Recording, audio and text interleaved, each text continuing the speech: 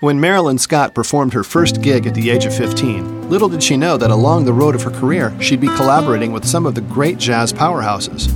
But it wasn't until years later in the Bay Area, when Tower of Power's Emilio Castillo noticed her rich, sultry voice and decided to hire her to do backing vocals for the group. She never looked back. Since then, and several solo albums later, she is still in demand as a writer who has worked with the best: Spyro Gyra, the Yellow Jackets, George Duke, Bob James, Jimmy Haslip, and Russell Ferrante. Her most recent release, 2008's Every Time We Say Goodbye, is a testament to her love for classic jazz.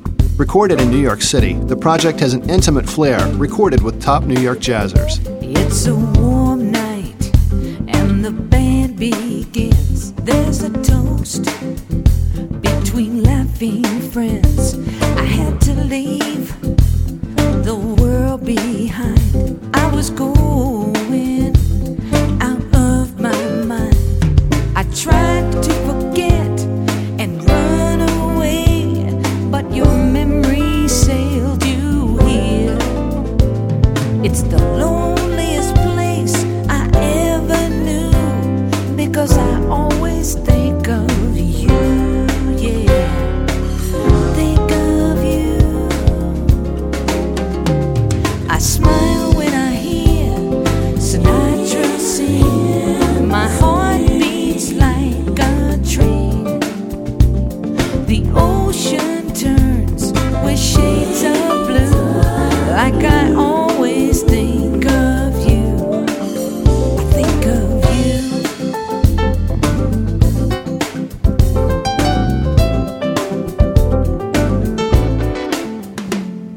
A rain cloud follows me around as I'm dancing. I don't hear a sound. I'm only drifting slowly out to sea. This adventure is a discovery. Now, how can I be in paradise? My heart is insincere. But when I breathe in the view, you know I always think of you, yeah. Think of you.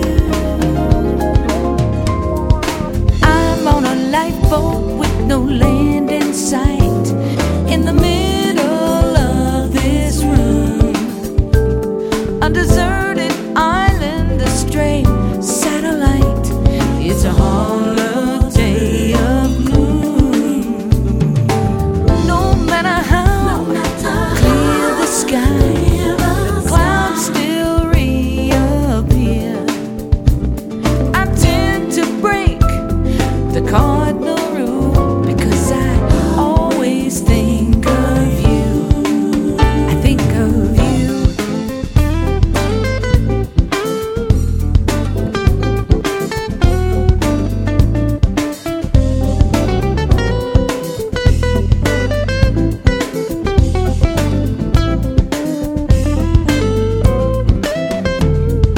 How I wish I could turn around and I would find you standing here.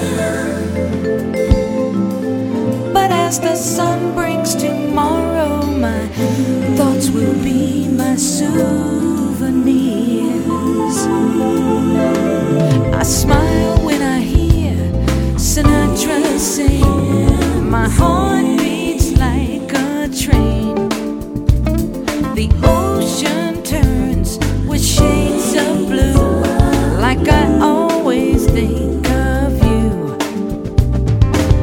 I'm on a lifeboat with no land in sight, in the middle of this room. A deserted island, a stray satellite. It's a holiday of such gloom. No matter how clear the sky, the clouds still reappear. I tend to break those cardinal rules that say, don't think, don't think, don't think of you. I'm always thinking of you. I always think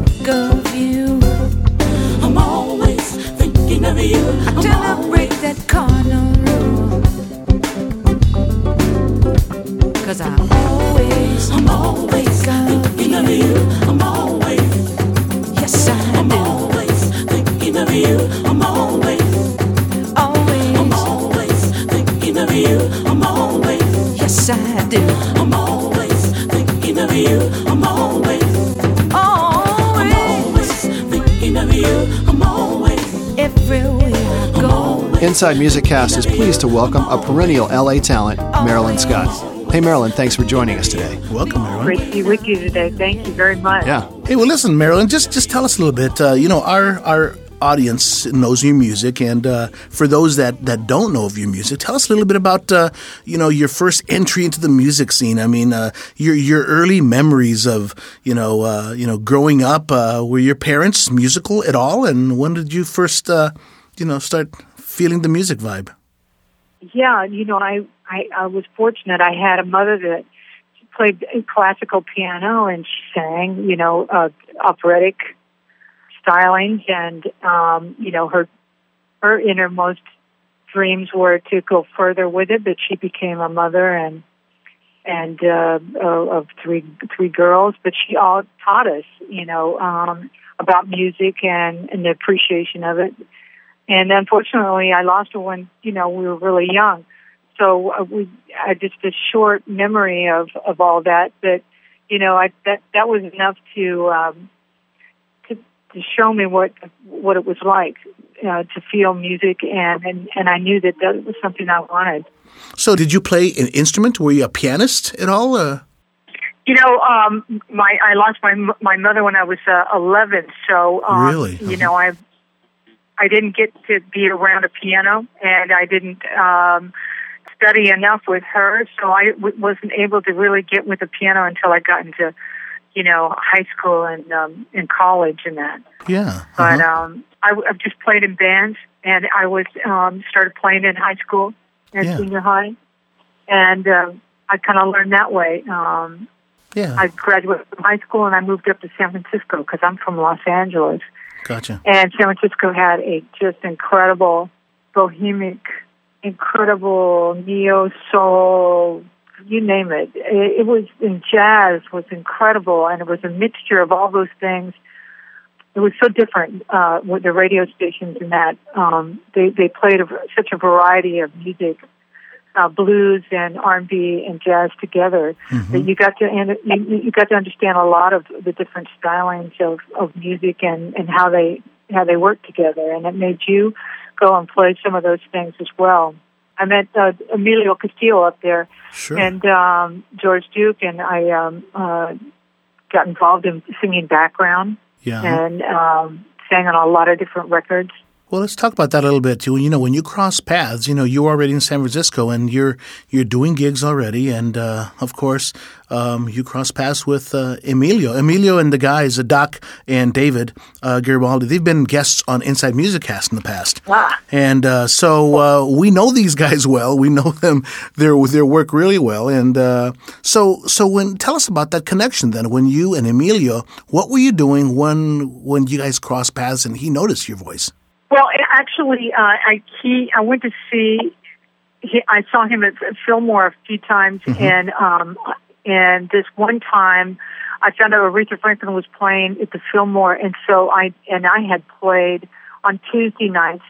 They let local bands play on Tuesday nights, and if they liked you, they put you to open for the bigger acts that came in. Oh, I got you. And so I knew how to get in there, and so I found out she was playing. So I went in the back way, and Cold Blood and Tower Power was going to open for Aretha, and she had Ray Charles with her, and Billy Preston, and oh my God, King Curtis, and it was incredible. But so I met Emilio there. I met him there, and I talked to him and told him that I was in a band and a horn band, and I loved his band very much, and we talked for a long time, and he took my number, and he ended up inviting me to sing on one of their records, because at the time he was, the Spinners and some other acts were using a lot of female vocals, background vocals on their records. Besides them being a male vocal act, they would like sweeten it with female background vocals. And so Mimi wanted to do some of that, and he hired three of us. There were friends of mine, Pepper Watkins and Bucci Anderson. Okay. And so we sang on several of their records, background, and it was incredible.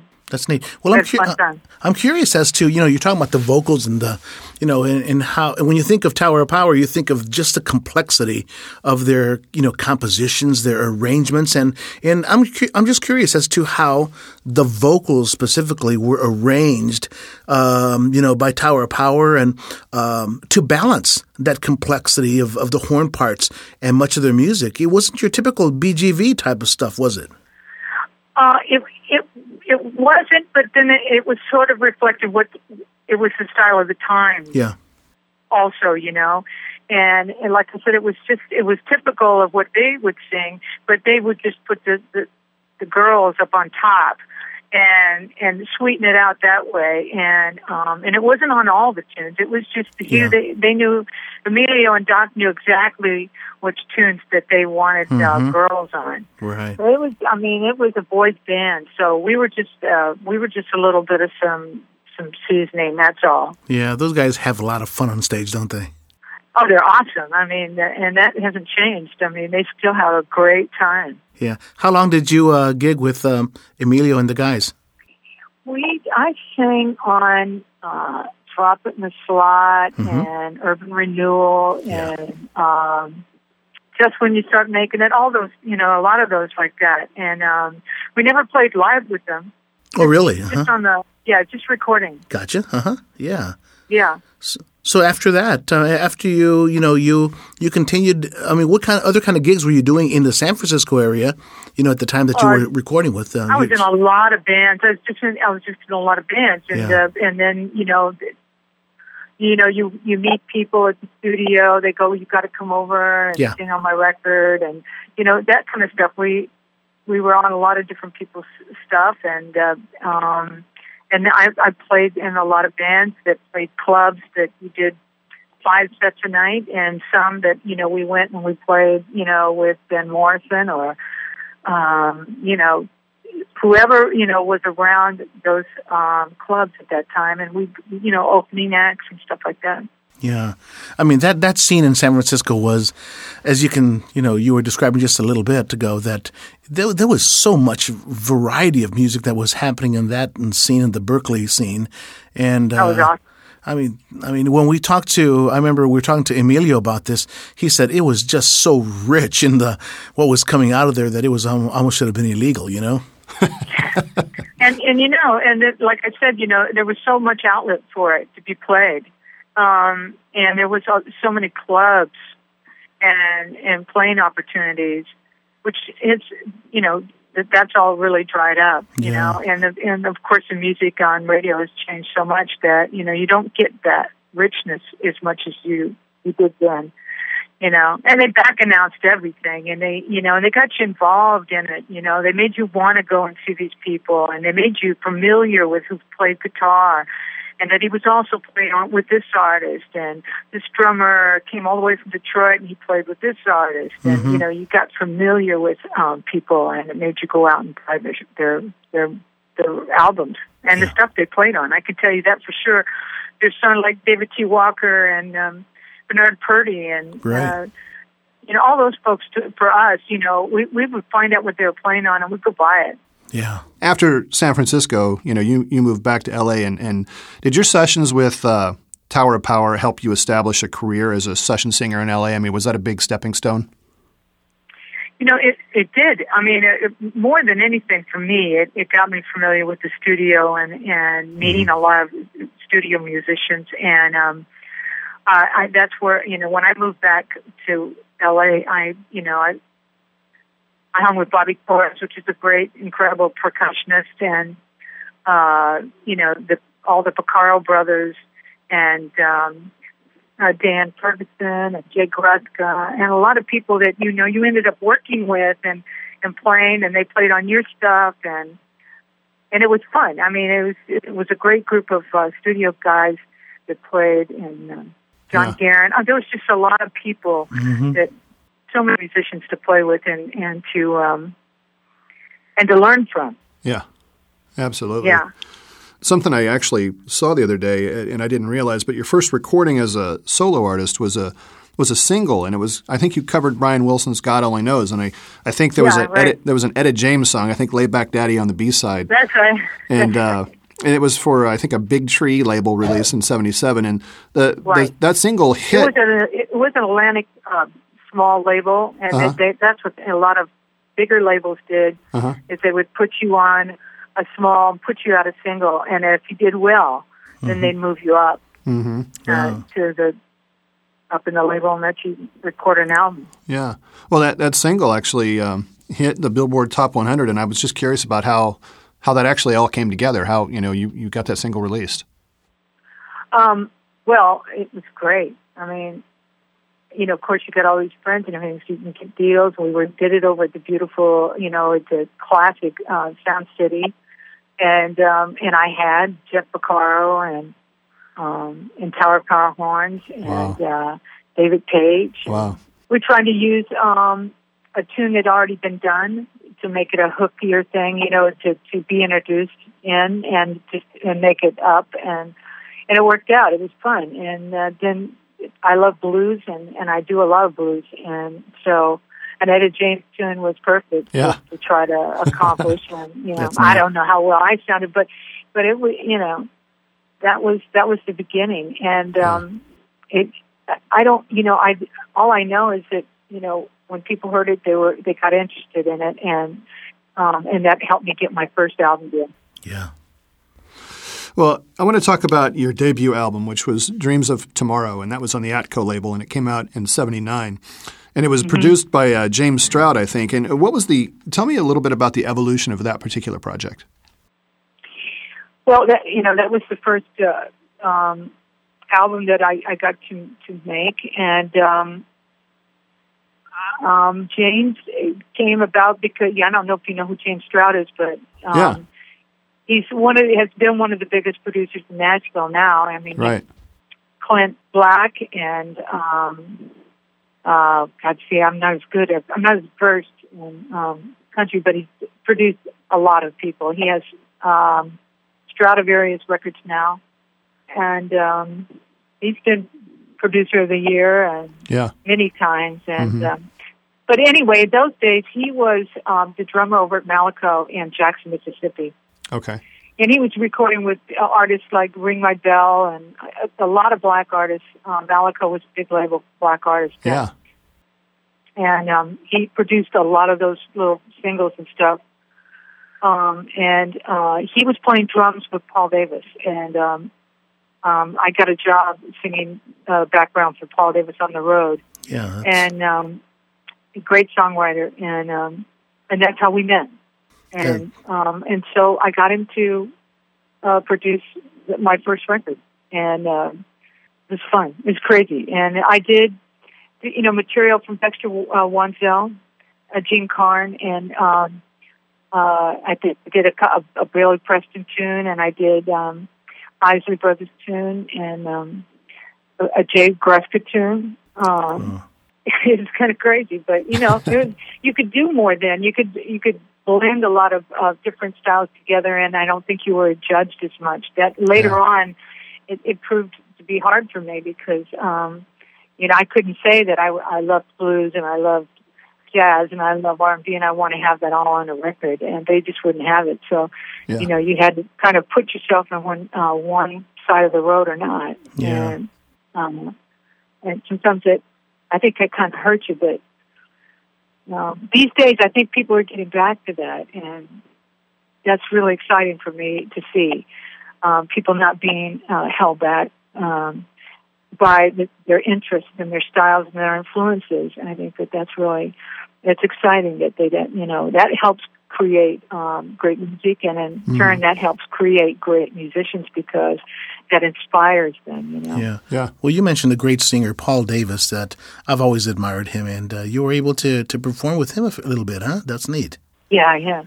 He was a wonderful man, just a wonderful man and friend. He was just a very talented guy. Mm-hmm. Yeah. Well, another album that you released was Without Warning, and it came in around 1983. And this time the producer was yet another past Inside Music Cast guest, and that being Michael Sembello. Yep. And how did you come to collaborate with Michael for this project? Michael, man, he's so great. Yeah, he's awesome. Another crazy man. He and his brother Danny are just wonderful songwriters and nutty people, and not afraid to do stuff. They get excited and they can whip out stuff. They're very, very talented. Michael, I met Michael at a gig, and we just hit it off. He and his wife, had a house out in San Fernando Valley, and we went out there and we just put this all together. And it was a strange record because they didn't want me on the label. I mean, on the cover, because they felt that it was more of an R&B record, and they were afraid it wasn't going to get played if a white girl was on the cover. So they left off the picture. And then the guy that Bill Haywood, who signed me, unfortunately he died right before the record came out, and so it didn't get the kind of exposure I know that he wanted for it, and of course for me it was a sadness, and when things like that happen, and the person gets replaced, usually the artists go too, and I mean that was just what happened. So if a VP or an A&R person that did a lot of signings left and went to another record company, a lot of times those artists that were theirs would end up getting dropped or maybe ignored, and the artists would leave on their own too. A lot of that happened too. But I really had a wonderful time with him. I wish the relationship would have been able to grow had I been able to stick around and make another record with Michael. That would have been awesome. But nonetheless, I'm really proud of it, and it was fun. That's neat. Hey, Marilyn, Eddie and I want to take a short break, and let's listen to the title track from your 1992 album, Smile. And this is from our guest today, Marilyn Scott.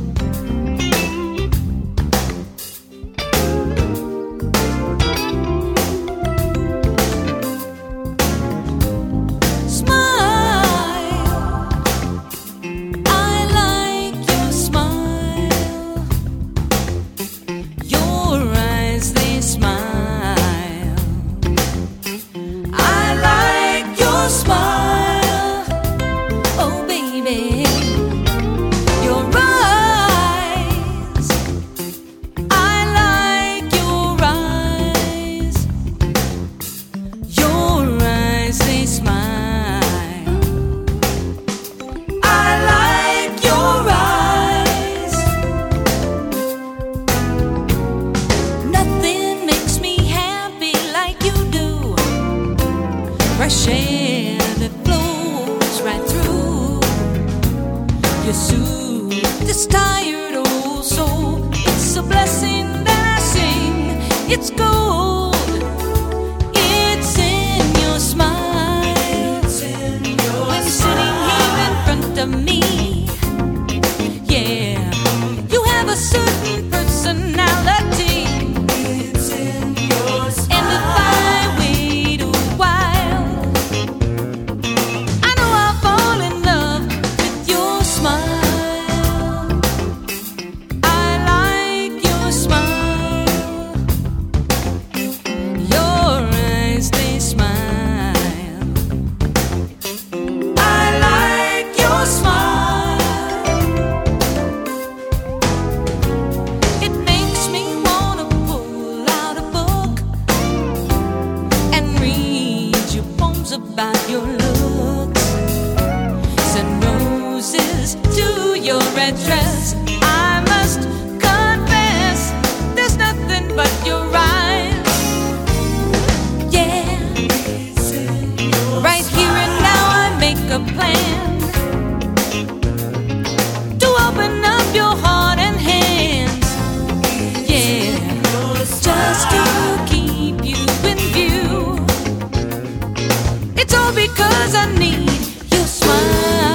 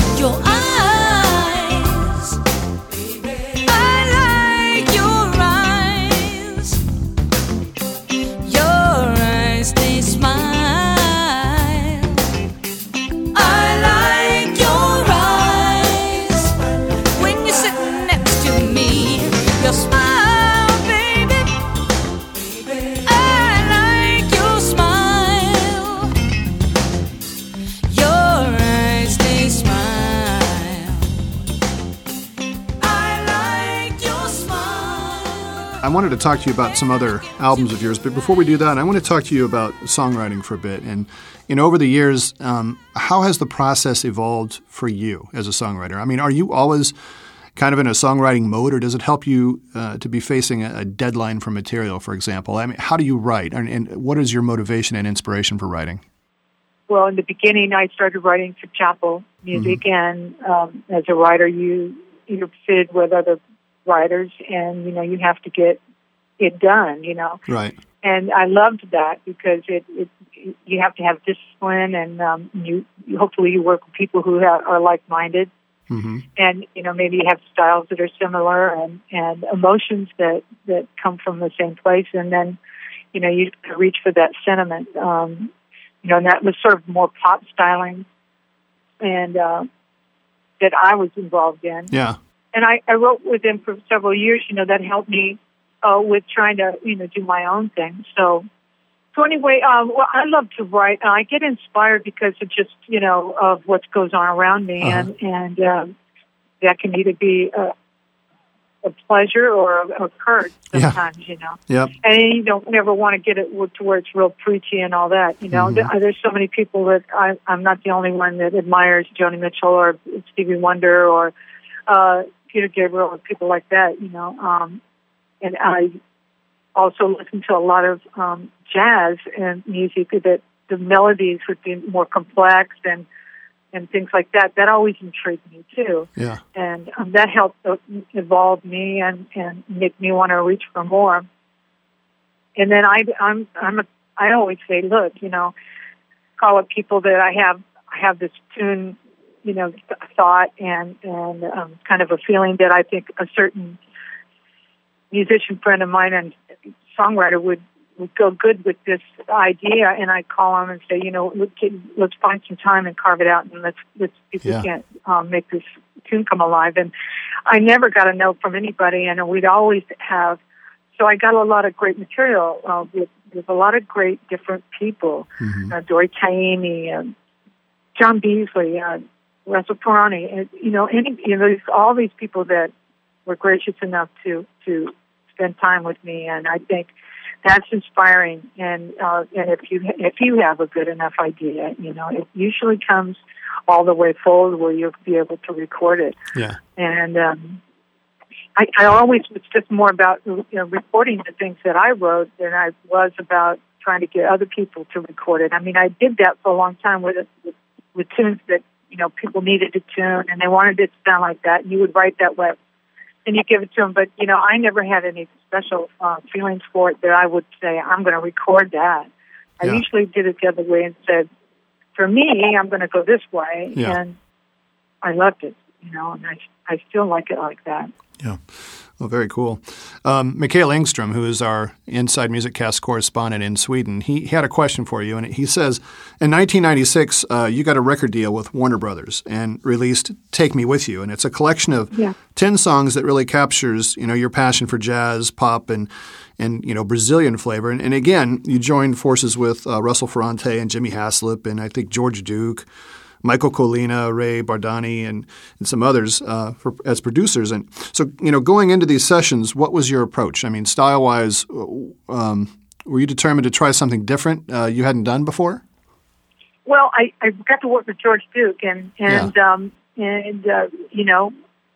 to, I had Bob James, and Everett Harp was on there, and you got Joe Sample and Ricardo Silvera played on the tune, and it was just so easy. And then I got to write with George, and that made it all the better. So that kind of more commercial end of it we got to do, and at the same time I got to do like Summer Knows, which is like a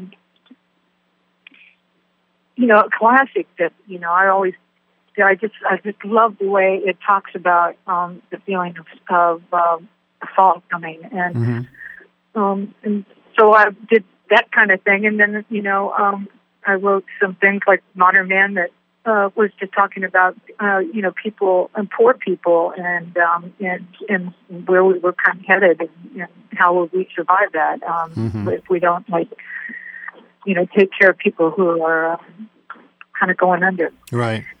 So, and then, some blues was on there too. So, I mean, I got to do a lot of things, but I still got to string it together with having George. He helped make that happen. And I think every time I worked with George, and that's why I kept selecting him, because he seemed to understand who I was, and he could let me have those things that I loved, like blues and jazz and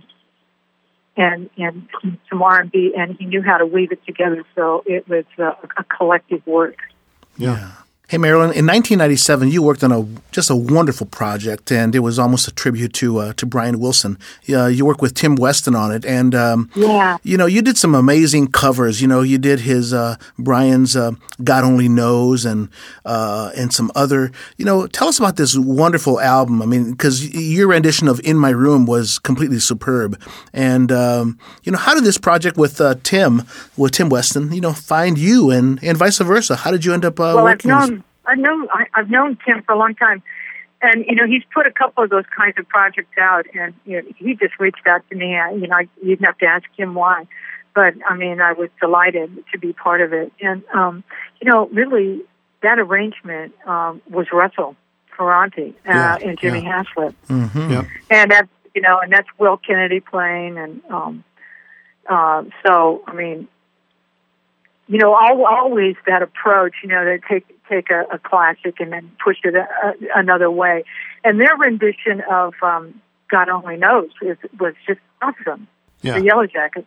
Yeah. That was just incredible. And I can't recall. I just do remember, though, that there was other renditions of tunes on there that were just equally as enjoyable. Mm-hmm. But I loved doing that, and Russell, he wrote a really great chart, didn't he? It was beautiful. You mentioned, working with George Duke a minute ago, and I think you guys also collaborated again on your second Warner Brothers release called Avenues of Love. And I think they came out, in 98, I think. And on this album, George seems to be even more involved, putting his magic to it. I mean, can you share some of the memories of collaborating with George on this particular project?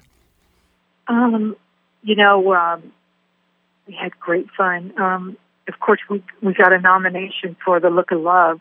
George did for best for the Grammys, best arrangement with the vocal. We got nominated, so we were really very pleased about that. And I don't know what this. I got to write with him again, and started to fall, and it's really held up. And we did things like Hey Love and Get Home and. Brenda Russell's The Last Day. I think we did a good selection of tunes. We just got really lucky, and it's still it's good airplay now, and I'm very, very proud of it. Yeah, that's neat. That's a wonderful track, Hey, as a vocalist, what are some of the things that you do to keep your voice in shape? I mean, that's your instrument, your voice, and you've been singing for so many years. And what do you do to keep it in top shape? Do you have a regiment? Tell us a little bit about that. Well, there's some great little clubs around here that I play out quite often, and I don't play as many gigs as I'd like to. But I do get to play in town here and play at the Baked Potato and the Catalina Bar and Grill and stuff. And I think that's what helps you stay alive and keep on top of it. But there are times, there'll be, several months, you're not singing at all. And, you have to, I don't know, the best thing I think is to get out the tunes that you really love, the stuff you learn from, reach way back, Sarah Vaughan and all those things that you love, and just sing to them. And I think that's the only other way for me. I know a lot of people belong to choirs and have more opportunities to play, but and that would do it, but. I guess that's all I can really say, but playing here in town, it's been a blast, and I try to get in a couple of gigs a month at least. Yeah. Eddie and I want to take another break, and we want to play a track from your 1996 album called Take Me With You, and this is a track called Close Enough.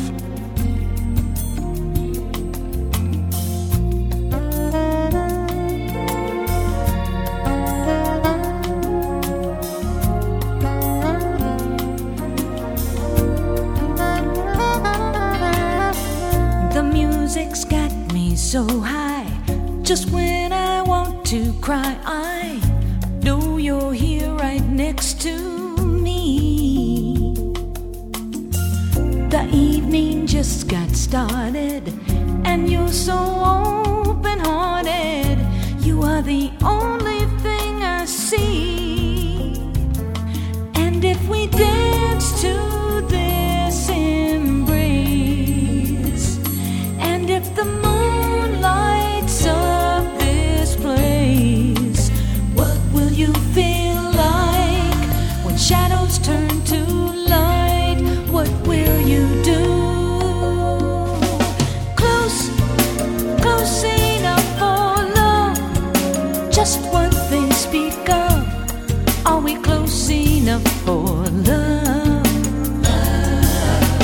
Close enough for love. What I'm dreaming of. Are we close enough for love?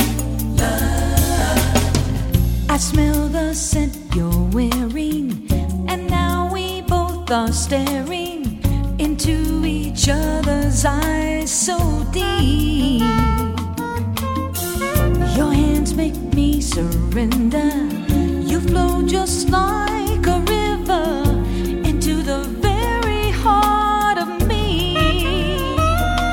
And if we dance to this embrace, and if the moon lights up this place, we'll take it to the sky. And if our wings should fly, I'll be with you. Close enough for love, just what they speak of. Are we close enough for love? Close enough for love. What I'm dreaming of. Are we close enough for love? Oh yeah.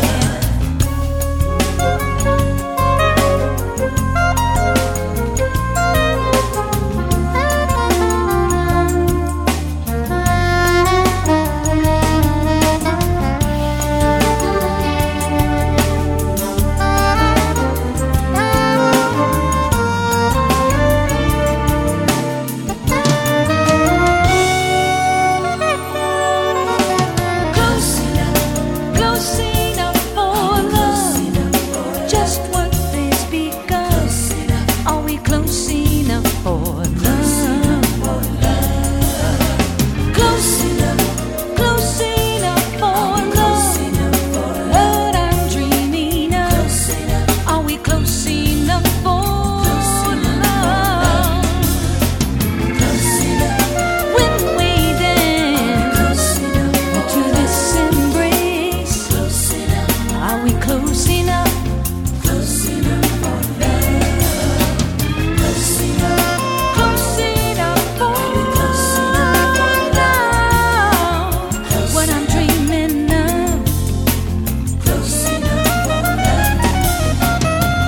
The moon lights up this place. We dance to this embrace. Are we close enough for love? You know, as a jazz singer, can you describe the difference between singing for traditional jazz or smooth jazz, as opposed to singing just melodic pop, music that's out there? Is there a difference for you, or is there not a difference? Well, it's in the eye of the beholder. I think that, or the listener.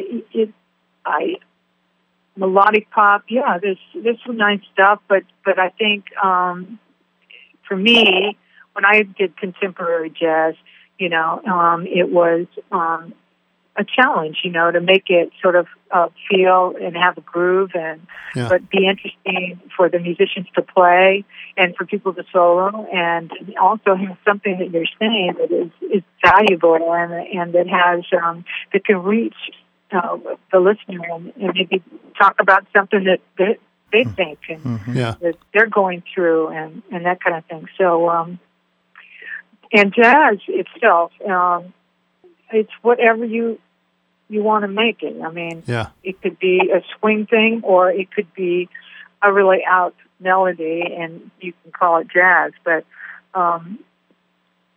I think, I like just the art form of reaching somewhere that you really haven't gone before, and I think it's more personal about how you push yourself, and you will try to do it in a way that the listener is really interested in and is getting some the quality of the musicianship. Mm-hmm.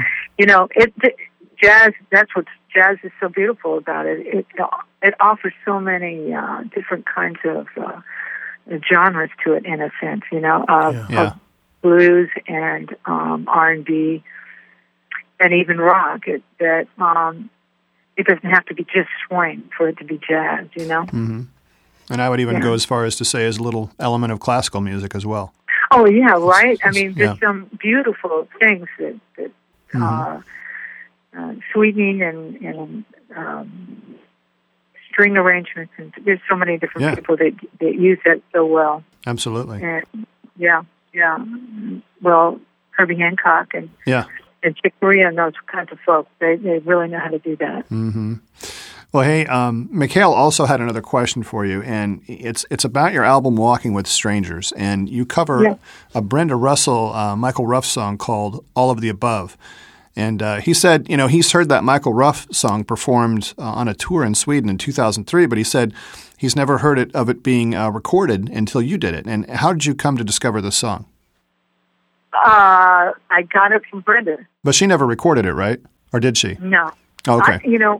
I never heard that she did. Okay. She could have, but yeah. No, I dig it. I really love doing this song too. Very, very cool. Well, hey, over the years, you seem to have worked with a very consistent group of writers and musicians, and in an ever-changing world, like the music business, how have you managed to maintain that core group all these years? Well, I mean, sharing music is kind of a really incredible feeling, especially when you're on stage with people. I mean, that feel what you're feeling, mm-hmm. and you share this. It's almost like a dream together, and it changes you when the tune is done, and that's what builds these relationships. You don't really have to know them on a day-to-day basis. You don't have to know about their family. What you do experience is them in the deepest sense of what it is to play that music, right. And it's extraordinary. And I think that's what keeps us in the game, and I think that's what makes us, hang on when you don't even hardly have a career, or you just don't get any credit for what you've been through, or you might be wondering where you're going to make the next rent, but it's the music that keeps you going. It's the music that makes it worth it, and the story won't end until you're done. Mm-hmm. In a way. So I think that's what keeps you so close to musicians that you've shared a lot with. It's the music. Yeah. It is true about the core of musicians that you get to work with. Marilyn, a year ago, I had the chance to sit in on a session in which a good friend of ours here at Inside Musiccast, Jeff Lorber, he invited me to sit in on a session with Carol Dubach. Great. And you know who was playing bass? Of course, I walked in and there was Jimmy Haslip. He was laying down his tracks, and you've worked so much with him. Jimmy is just amazing. He's just one of the nicest guys in the business, anyway. But he's just such a neat hang. And how did you? Two questions. First, I want to know how you first crossed paths with Jimmy, and the second question is, have you ever worked with Jeff Lorber? Oh yeah. Yeah. First, with Jim, I met him. Russell Ferranti and I knew each other from San Jose, from me working up in the Bay Area, because that's where he's from. He's from San Jose. He went to school up there and everything. And I met him in the clubs early on. And I was singing with a guy named Hubert Tubbs, who was one of the singers of Tower of Power for a while in clubs. And and Russ ended up moving here to L.A., and maybe about a year or so later after that, I left the group and I moved back home here to L.A. myself. And, of course, we got together because I started writing with Russell. Russell was some of the first people I shared a lot of writing experiences with, and they just were getting the Yellow Jackets together. They were just, and that's how I met Jimmy, because that was the first record. That's right before I met Jim through Russ, right before they started the Yellow Jackets. So we are kind of crazy, and so like that, we have a lot of fun. And when Jim started producing more these last few years, I just was so happy, because that meant that I could, get him to do some work with me on a few things. And and I met Jeff Lorber. How did I meet Jeff? One of my managers managed him for a little bit, and back in maybe early '90s. Gotcha. And I met Jeff then, but I never got the kind of relationship until many years later, where we started writing together, and that's really been the last two or 3 years.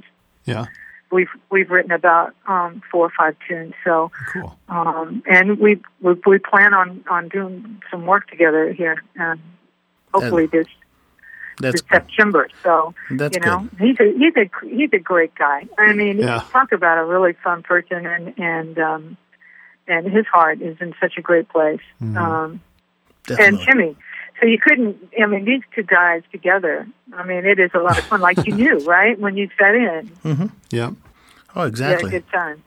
Yeah.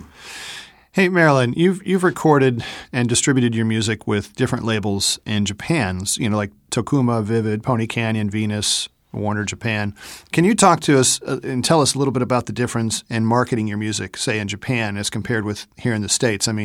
What are some of the difference, and is there a different passion, between the two, marketing in those two different countries?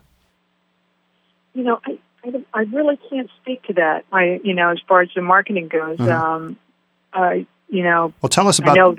I know we did pretty well because I got a lot of support. Yeah, and then support through people who came out to the shows, and it was the people that came out to the shows that made every experience I had in Japan incredible. Yeah, they were just best fans. And what do they love the most? They love jazz and R&B, blues. They can't get enough. And now they've perfected it themselves a little bit, and they've grown through these decades. And they're very accomplished right now themselves. So we help them with a style of music, and they're giving it back, which is really awesome. I was on several little labels, and I got to come over and meet a lot of people, and they supported me actually when I couldn't get a deal here. There were some years where I couldn't get a lot of response, and it was the Japanese market that helped me be visible again. And then I got signed again back over here. So I'm so appreciative, and in a way, I guess that they sort of marketed me. But I think it's the fans. I think it's the people that really love the music. And like you said, it's people who read, who played on it. Yeah. And, and the songs and all that stuff. They get excited about all that stuff. Well, you actually answered my question the way I was hoping you'd answer it. And I don't think I meant so much the marketing portion of it as that I meant the differences in sort of the music culture in the two countries. And it does seem like there is, like you said, there is a more aggressive appetite for jazz and R&B over there than there is here. Especially I just think the two music markets are so different. Oh yeah. Yeah, it's really, it can be really fun over there with the way that they do appreciate it. Mm-hmm. They still have clubs where they play albums, and they do crazy stuff like that. Yeah. Hey, Marilyn, we've talked about your collaborations from Jimmy to Jeff Lorber and George, but there's one other artist that sort of stands out, sort of quietly in your discography, and that's Michael Franks. And we've had Michael here on the show before, and what a great time to chat with him. He's neat. I bet he is. But what a guy that he stayed the course with his music, and when you hear a Michael Franks track, it's all Michael, and he just doesn't change. Right. But you did collaborate with him, if I'm correct, on Dragonfly Summer. And how deep has your collaboration been with him? Have you worked with him a little bit? No, I actually didn't. I did Heaven's Design. Okay. And let's see, was that Michael's? Yeah. But I sang with him on a Yellow Jackets live record at the Roxy. Okay. With Brenda Russell, and that was my introduction to Michael as far as actually knowing him. But we've never done anything together. Yeah. Okay. Okay. Well, hey, during your career, you've sung, soul, pop, smooth jazz, adult contemporary, and along with music for motion pictures. But on your latest release, Every Time We Say Goodbye, I can feel that you really embrace your love for jazz on this one. And tell us about how that project came about. They approached me. They were looking for an artist, a singer, an American artist, and my name was mentioned, and I said I would do it. Regretfully, we didn't get, but just the time for me to get there and present them with some charts and then just put them down. Cyrus Chestnut played on it, and he was brilliant at just trying to push, just kind of get through every tune. Yeah. And we had notes. We had to have it done in 2 days, and that's vocals and everything. And I just wish that we had just a little more time, because there was a couple tunes that they didn't want. Okay. We did Caravan, and we did a couple tunes that were really, John Beasley did some really incredible arrangements on, and they didn't want them because they were too out. And I wanted all the arrangements to be out, and they wanted them to be more like very, true to the codes, very standardized. Okay. And that's cool. That's okay. And they ended up being like that because we had no time to really dig in and delegate, more about what everybody could do. We just everybody had to look at the chart and go, and so they gave it no time. It ended up being simplified. I wanted it to be called Destinations, and so that it had all these destinations associated with the tunes. That's why those tunes were sort of put together.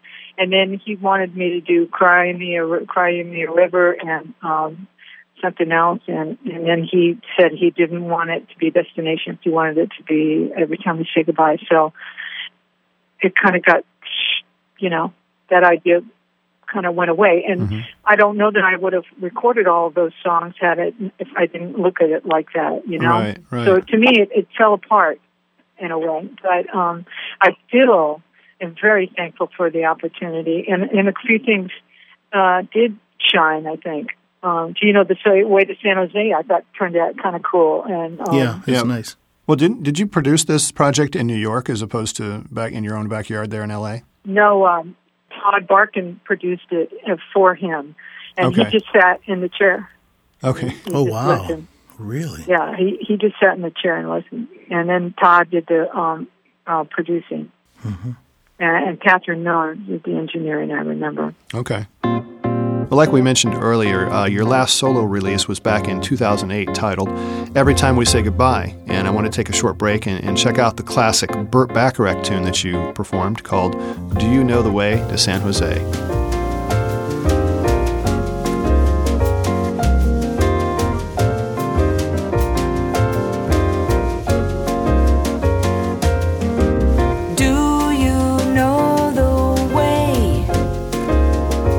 San Jose, I've been away so long. Do you know the way to to San Jose. I'm going back. LA is a great big freeway. Put 100 down and buy a car. In a week, maybe two, they'll make you a star.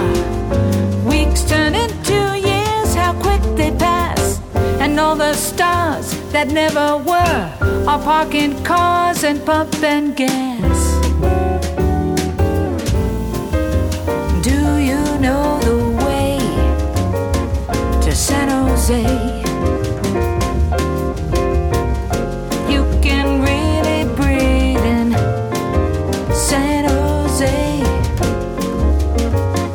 I'm going back.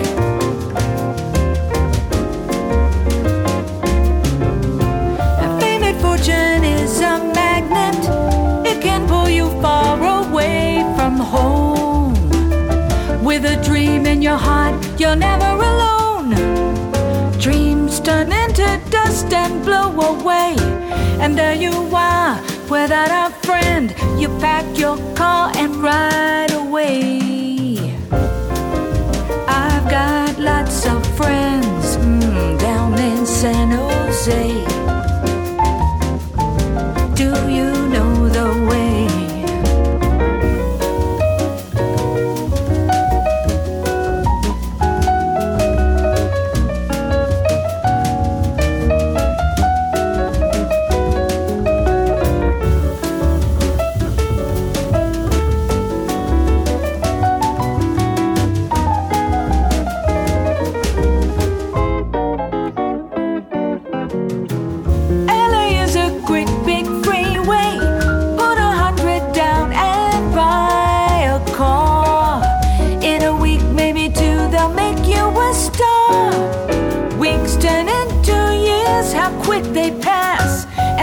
Stars that never were are parking cars and pumping gas. Do you know the way to San Jose? I've been away so long. I'm going back to find some peace of mind in San Jose.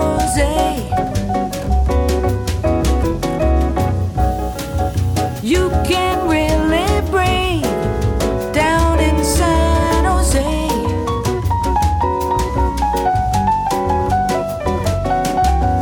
I'm going back to find my home there in San Jose.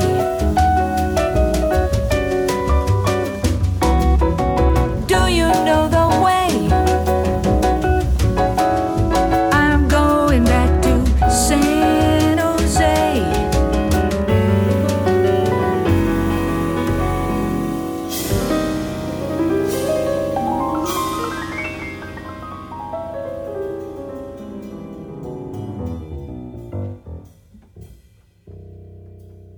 Well, hey, Marilyn, we're about to wrap up, but just a couple more questions. And one is, who do you listen to when you listen to music? I mean, is there an artist or a specific music style that would be the heart of your musical taste? Well, that's tough, you know. I mean, because aren't you different every day? I mean, right. Don't you want something different every day? Yep. You do. You're not going to be the same. Well, let me. There's some days that are really you just want blues, and there are the days you want something harder. But well, let me change the question a little bit. Who are you listening to now? And a couple of artists that have really, it could be new or old, that are really piquing your attention right now. I love Andy Bay. Okay. And I love listening to Andy Bay and the Esperanza Spalding records. Oh, yeah. These two have been really great things to listen to. She's incredible. And, the Terry Lynn Carrington's project, the Mosaic record, I think is a beautiful record. Mm-hmm. Gosh, the list goes on, but I like so many people. That's what's so nutty. I mean, I even like country people. And, yeah. Well, I didn't mean to put you on the spot on that. No, one. I wish I was more eloquent. No, that's okay. About it, but I just don't have the names in front of me right now in my head, but Yeah. I'm kind of a little distracted today, and my apologies. No, that's okay. Well, looking ahead to 2013, tell us about what's coming up for you. I mean, are there any projects in the planning stages or upcoming appearances you can share with us? We do. We have several things that we're doing. I've been writing for this play that is a jazz kind of an indie documentary thing with a few other artists, and we're just trying to see that through. And they don't have a name for it yet, but we're still just writing for it. And then for me, I'm going to put together some tunes. Jimmy House is going to produce some tunes, and we're going to do it in September. Okay. And Great. Gary Novak's on it, and Terry Lynn Carrington's going to come out and play on it, and we're going to do some things. Wow. And we've been writing, and I think it's going to be fun to do it. And I know it'll give me an opportunity to get out there and play, New York and all that, and get to the East Coast. That's what I want. And I'd sure love to play the Scandinavian countries and get out to France, and that would be awesome. So I'm hoping that this will be the vehicle that I'm going to board and bring me there.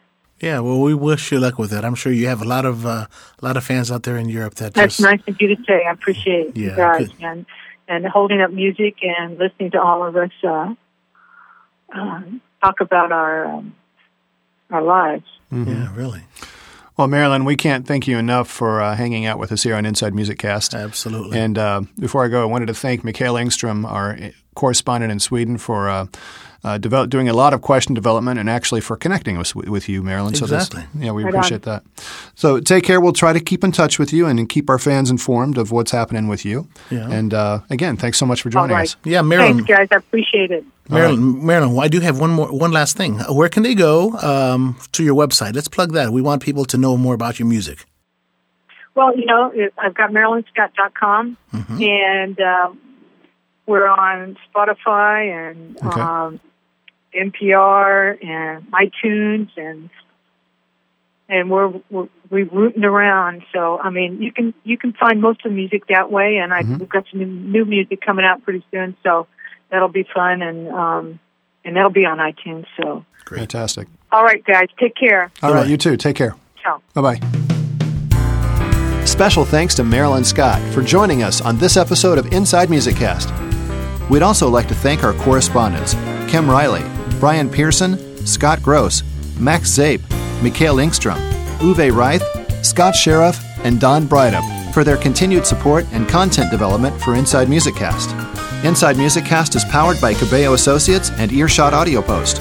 For information about becoming a sponsor and sharing your message with thousands of music fans around the world, please visit InsideMusicCast.com for contact information. For Eddie Cabello, I'm Rick Such. Thanks for listening to Inside Music Cast. Round and round, the world spins me through town, meeting those demands, slipping